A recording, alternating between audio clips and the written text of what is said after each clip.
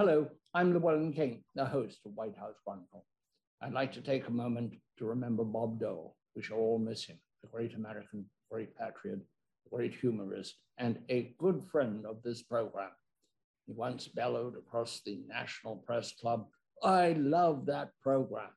And I thought, Bob Dole, I love you.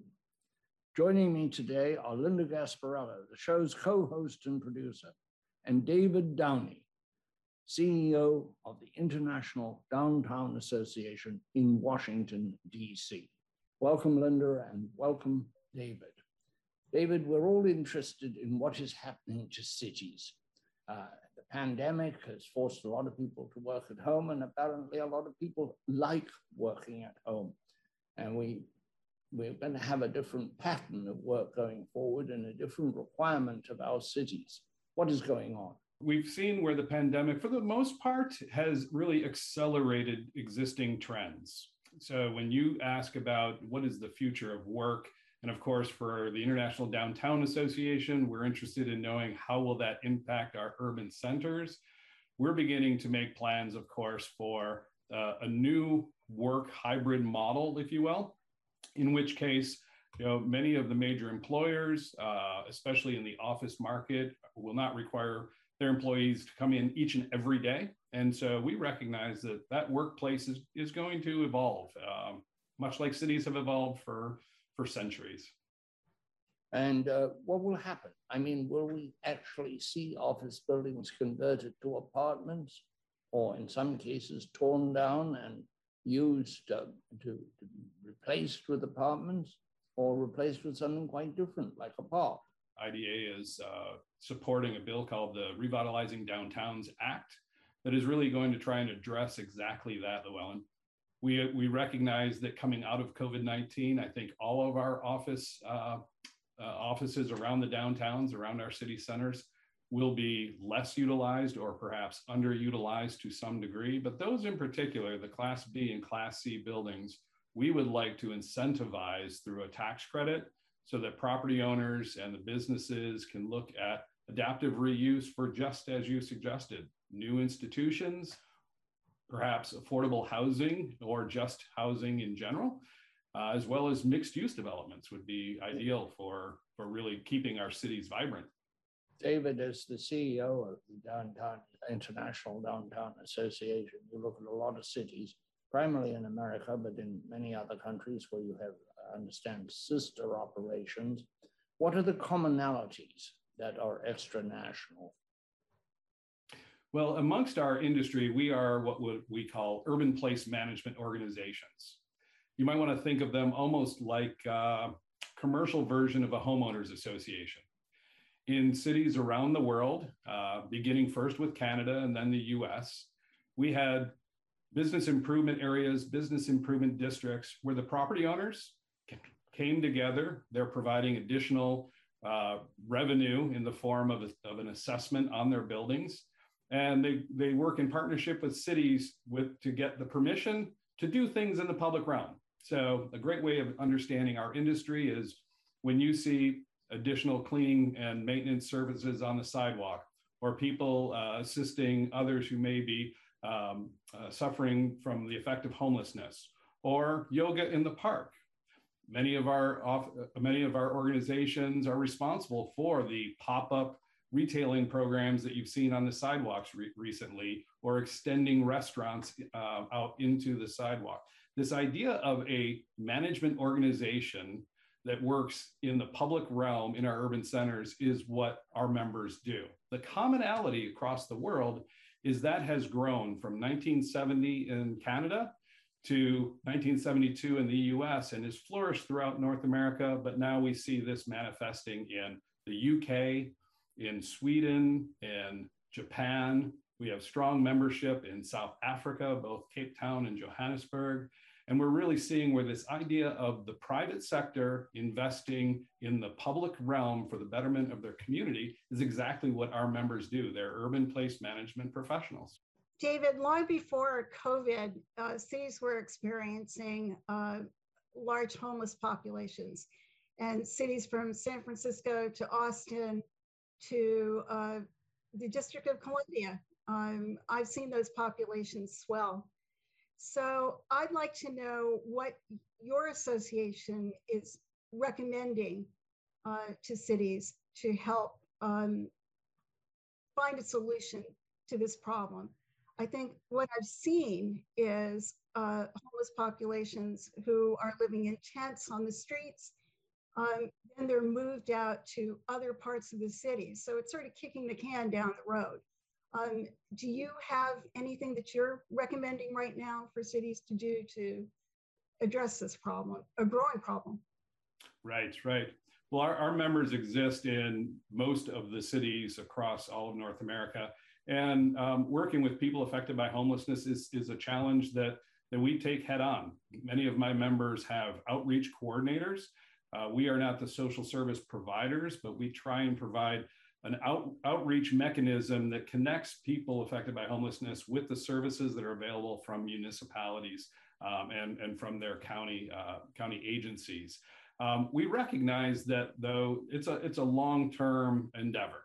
You know, we have to move at the speed of trust, as they say, and we know the strategies that work best are the housing first models, but that starts to bring in some of the other challenges we have, which is, you know, the absence or the lack of affordable, appropriate housing, especially those who are affected by homelessness. So much like you see in California, I think Governor Newsom is taking a very proactive approach to trying to build more housing. We're seeing new models emerge in Reno, Nevada, to trying to accommodate specifically those who are affected by homelessness. But you know, for our members across the country, and this exists, of course, in Canada as well, the idea is, can we have outreach workers on the street, building relationships with people affected by homelessness, finding out what their needs are, and moving them at their pace towards effective solutions like housing first and wraparound social services. That's what we advise all municipalities to consider.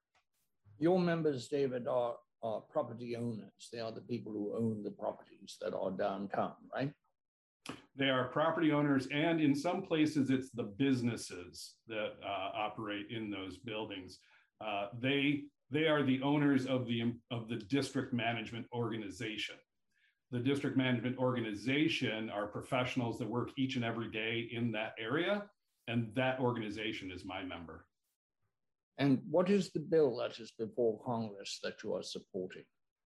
So we have what's called the Downtown Revitalizations Act, and it looks to provide a 20% tax credit for the rehabilitation of underutilized office space towards new uses, be it institutional, mixed use, and of course, housing.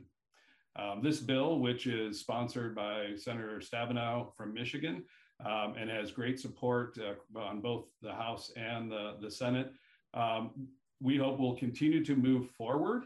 And if an individual property owner takes advantage of this tax benefit and chooses to do housing, we've also written into the bill that at least 20% of the units would have to meet the local affordability criteria. And how does that work? Affordability suggests building special apartments, usually maybe houses, for people who don't have very much money. Does that work? There is another argument that I have heard, which is that you should build for people who, what the market will bear, and everything will move up, and those properties at the bottom will become available for people who can't afford them at the top.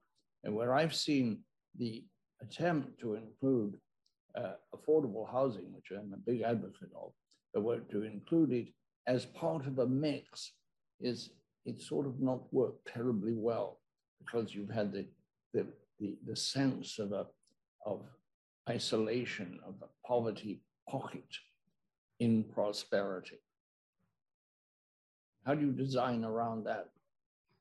Yeah, you know, when we talk about housing, from our perspective, you know, IDA has continually looked to try and build complete communities. Now, I can remember back in the 90s when we were looking at our urban centers and they were largely empty. if you will. And I think we've been very successful in revitalizing city centers. There's been a complete new appreciation and a market desire to live in a walkable, urban, dynamic place. That's both for the knowledge worker, the younger generations. We've heard much about millennial generations and now Gen Z and everyone looking for that hip urban experience. But it's also true, we know, of empty nesters who want to return back to their urban centers where there's a walkable environment. I say this because I think we have done a wonderful job of revitalizing and re-inhabiting, if you will, our city centers. But you bring out an exact challenge that we face, which is there is now an affordability challenge. The market has really been in a high demand for housing in urban centers. So of course, it has been quite out of reach for many. That's, to me, the challenge that we face coming out of COVID. When we talk about affordability, we talk about attainable housing. So that would be a housing for all. It's not just pure subsidized housing. It's not just purely affordable. It's workforce housing, it's mixed incomes housing. And so when we set forth the legislation to look at providing more housing, we are leaning on the local authorities who determine what they believe to be affordability. Often it's something called 60 or 80% of the average median income for the city, or AMI. And rather than dictating what is affordable for any given jurisdiction, we can build a formula that says, we expect at least 20% of all units to meet the affordability standards of the local jurisdiction. One of the things I've heard, David, from developers is that they can't afford to build affordable, that the costs of building and renovating are so high these days that they can really only do it if they've got a high percentage of high rent or high sale units, because they just can't make it if they don't have a larger percent of high rent or high sale units. That affordability, the lower rent or lower sale units are just killing them. So what kind of solutions do you have, or what kind of recommendations do you have there? So this is precisely one of the opportunities from the Revitalizing Downtowns Act, Linda, because every construction project, every rehabilitation building project is a financing challenge. It's never a single approach. It's usually multi-layers of financing. So from our perspective, modeled after the historic preservation tax credit that has successfully allowed us to maintain and rehab old historic buildings, this is a similar tax credit that also helps to bridge the affordability gap. So if a building developer or building owner can redevelop a project and receive that 20% tax credit back on qualified expenses for the construction, that not only saves a building, it's more sustainable, if you will, for our environment to keep the existing building and reuse it, but also too, that financing mechanism becomes another layer in the financing cake that helps to bring that affordability component into reach. What is your ideal composition of a city? Do you have an ideal? You really say 20% affordable, 30% reasonable, 40%, and maybe 10% for the billionaires who want to live in the 80th story in New York City. I think what I've come to realize over 25 plus years of doing communities work is we need to let local jurisdictions, the citizens, the civic leaders, the business community work together with the tools that they need to help build what we hope are going to be complete communities. So that rather than just looking at one segment of the market, people are doing a stronger collaborative work in understanding the needs of everyone in that community. Because I think we're seeing those challenges really manifest throughout COVID-19. We need people at every level of socioeconomics to provide for every part of a functioning city. And the more that we can bring those people together in what often is called a 15-minute city, either by car, transit, bicycle, walking, it's just going to improve quality of life for many. We saw something very interesting about 30 years ago when the department stores downtown moved to the suburbs. Shopping centers were built. Every city had a key department store, every city in the country. And they were great institutions. And basically, they either moved to the suburbs or they were pushed out by chain stores in the suburbs, department stores which had succeeded in turning themselves into chains like Bloomingdale's. And that went quite well. Most of them, I've looked around at some of them. I always loved the old department stores. And mostly they seem to be turned into apartments. They've been repurposed, if you will, that word of the time, as apartments. You can see that with downtown Washington. You can see it in downtown Baltimore, etc. Is that a viable expectation of what will happen going forward?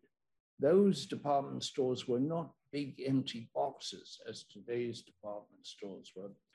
I think reuse of buildings in general has its own challenges. One way we like to describe it is whether it's a department store or whether you're thinking about an office environment, there may be a central core that houses restroom facilities, elevators, all the mechanical necessities of a building. Once we look to redevelop those into mixed uses or residential or breaking them into smaller spaces because retailing is changing by its very nature. That means we have to reconfigure the internal mechanisms of a building.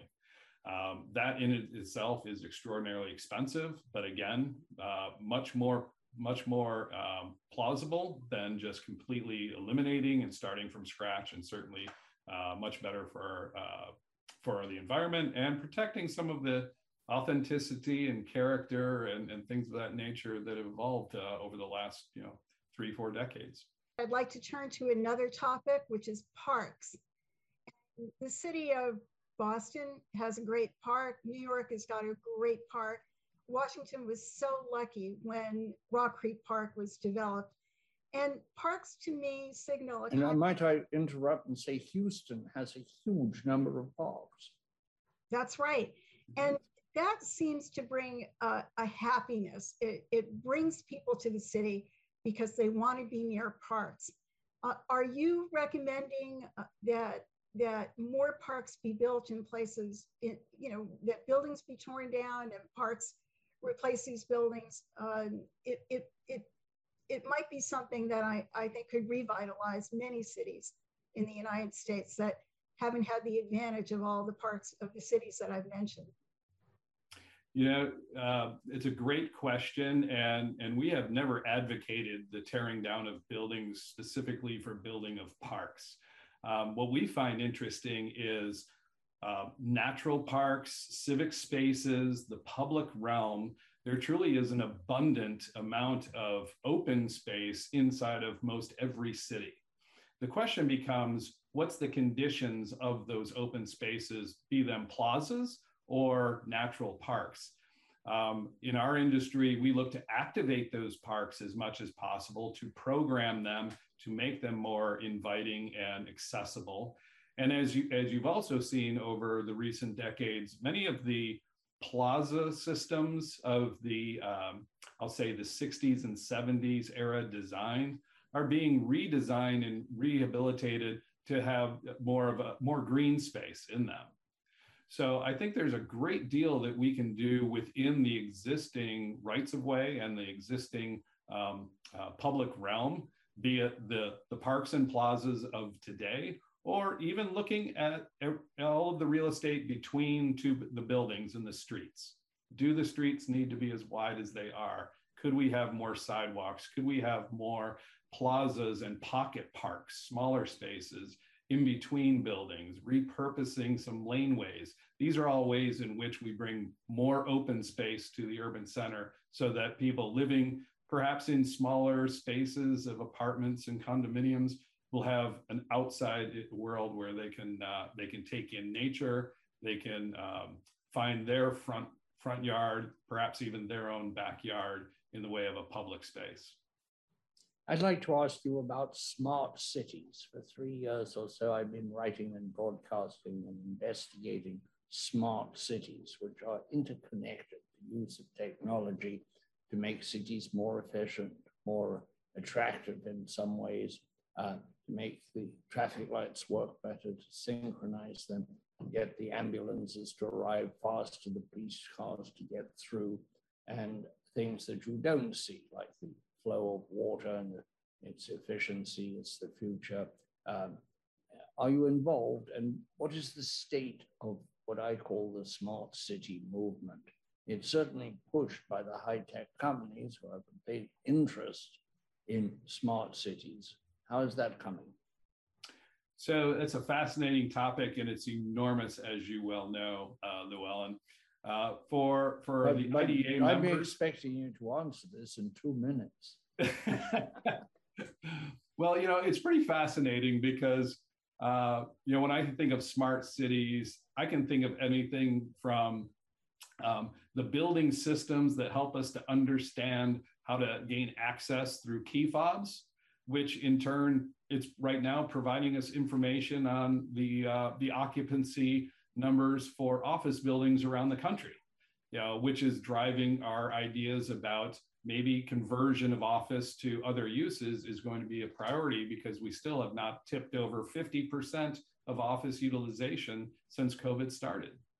But I can also think of smart cities as the intelligent, rubbish bins or trash cans that will signal to maintenance programs that they're full and need to be emptied, rather than going to every single trash receptacle around the city. We can more efficiently go just to those areas where there's actually full trash cans. You mentioned traffic lighting and things of that nature. All of that becomes the smart city movement. And I think we're only getting better at it as we begin to embrace technology. It's an enormous topic. I know for our members, just having access to public Wi-Fi not only serves for an understanding of how better to manage the city itself or their district, but it also helps bridge the digital divide for those that need access. We're starting to see all of those electronic kiosks show up in our urban downtowns with mapping and information resources. All of that's driven by smart city technology, as well as we know buildings have had smart HVAC systems and LEED certified buildings for decades as well. So it continues to evolve, and I think it will only keep getting better. Linda? David, this is a rather basic question, but there's a public need for public restrooms, and cities used to have these public restrooms. Washington had them.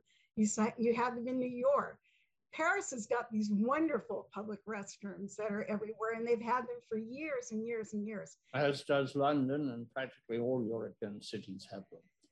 Europeans visiting the US are appalled to find out that you have to actually go into a restaurant or a hotel, and yet nobody reads a great fuss about the lack of restrooms. Right, and I think for building owners or restaurant owners that are in downtowns, this is not a good thing. So, and especially in the time of COVID. So what have any of your members addressed this question? And are there any recommendations for them? Sure. So, this is one area in some cities where the private sector through the management organizations have really stepped up and really provided added benefit and service to the visitor, to the individual who's visiting and participating, or just commuting to the office and perhaps doesn't get there quick enough. So we've seen where some public restrooms that may be in parking garages, I'm thinking of Santa Monica, California in particular, have stationed their ambassadors. These are the additional street maintenance crews, as well as visitor ambassador crews that are often found in our member districts. They've actually stationed them in the parking garages where there are restrooms. So not only can they be maintained, but they can also have eyes on the street and a presence to ensure that the restrooms are in good working order and safe. We saw a remarkable program that took place in Winnipeg, Canada, where they did a mobile, what do you call them, shipping container design that provided for both accessible restrooms as well as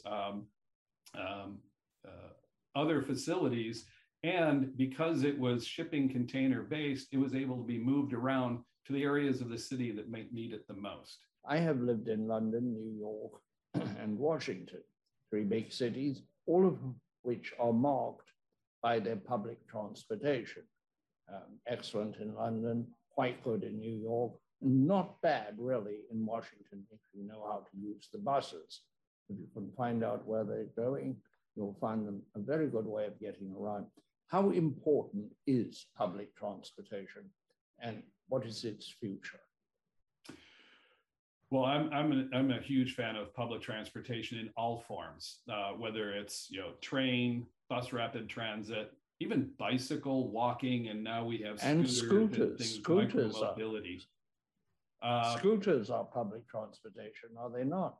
They are, as are bike shares, and I think good old 2 feet is a form of public transportation. I think while transit ridership was down even before COVID, and in this country we've had a challenge with train systems, I do see where public transit is going to be key to the success of walkable urban centers, getting people out of single occupancy vehicles, reducing congestion, just as we saw during COVID, so people can enjoy the street areas much better. We need to continue investing in our public transportation system, but not recognizing that as always trains, but just a multitude of multimodal transportation options. We've yet to see the impact of autonomous vehicles, but I know many people are thinking about that. That is our show for today. Thank you for coming along and enjoy your city. Cheers.